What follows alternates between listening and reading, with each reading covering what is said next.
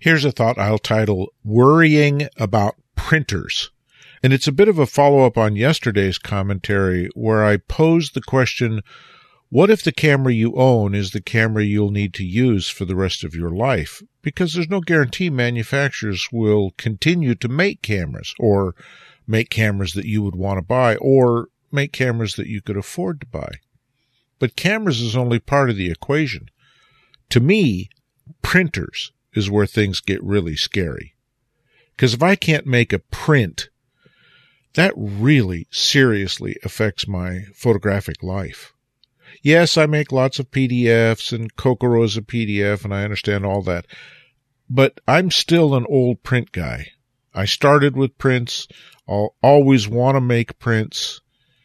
And there's really functionally only 3 manufacturers who are making printers for us fine art photographers. That's Hewlett-Packard, Canon, and Epson. And they're making those printers for what we have to say is a relatively small market as compared to office printers, for example. High-end photo printers are a bit of a risky situation for us fine art photographers, because that segment of the printer market is relatively small. And I can foresee that Epson and or Canon and or Hewlett-Packard could come to the conclusion that maybe that's a business they don't want to be in anymore. They're charging a lot of money for the inks, and so I think this is a classic razor blade marketing sort of scenario.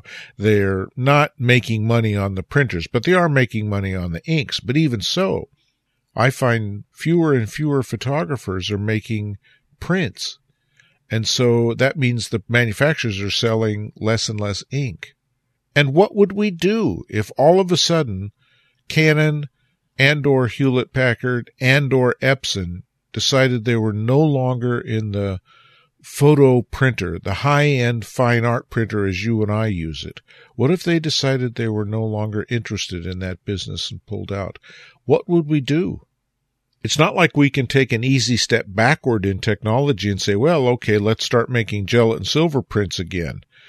Yeah, well, who's making gelatin silver materials and darkrooms and enlargers and all the stuff that it takes to equip yourself to be able to make physical prints in a wet darkroom?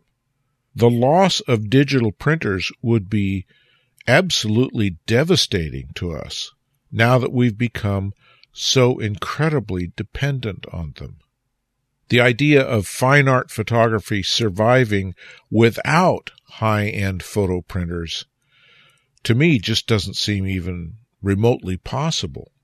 So, what are we going to do? We're going to put our eggs in those baskets and hope that we don't ever hear that those 3 manufacturers or all 3 manufacturers are pulling out of the printer business, because we would find ourselves in a world of hurt.